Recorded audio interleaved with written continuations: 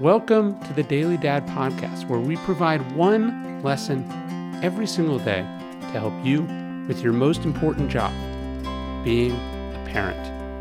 I'm Ryan Holiday, and I draw these lessons from ancient philosophy, modern psychology, practical wisdom, and insights from parents just like you all over the world. Thank you for listening, and we hope this helps. Their needs are so modest. Your kids are not keeping score on your career. They just want a parent who's emotionally present and supportive of them. Ben Stiller. David Letterman was the king of late night. His shows ran for 33 seasons, making him the longest-serving late-night talk show in the history of American television. At its peak, he was making something like $30 million a year, watched by an audience of many millions every week. As the show went on through the years, though, it started to become a drag. It's not that Letterman didn't enjoy it, but the grind of it wore on him. He had other priorities. He wasn't living and dying for the audience, so he hung it up. On the day he made the decision, Letterman went to his young son, who he'd had later in life, with the news. "I'm quitting. I'm retiring," he told Harry. "I won't be at work every day. My life is changing. Our lives will change." Who knows what Letterman expected his son to say, but as he explained to Judd Apatow in the book Sicker in the Head, he thought it would get more than a nod. "Will I still be able to watch Cartoon Network?" his son said. "I think so. Let me check," was all Letterman could say in amazement.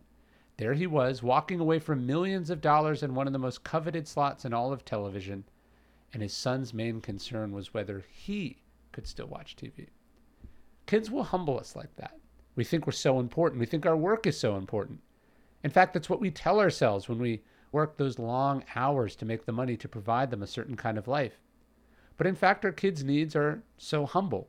Mostly what they want is us, as we said before. And beyond that, they're pretty content with snacks, the occasional video game, a sprinkler to play in, some magnet you picked up at the airport on the way home from a business trip. A parent who doesn't yell at them all the time. They're pretty easily impressed. Their needs are small. Remember this. Don't lie to yourself about it, and make your work decisions accordingly.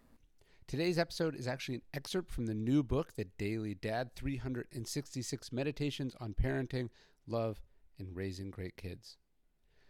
If you like today's entry, it means so much to me if you could pre-order the new book. We've got signed and numbered first editions available at dailydadbook.com.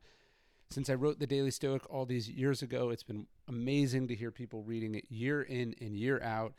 All these people all over the world meditating on the same idea each morning or evening or whenever they read the book. And I'm just so excited to start that process again with the new book. You can check it out at dailydadbook.com. You can have dinner with me. You can get these signed pre-orders. We've got a bunch of other awesome bonuses, including signed manuscript pages from the making of the book and a bunch of other stuff. But there's only a limited number of those, so grab that at dailydadbook.com.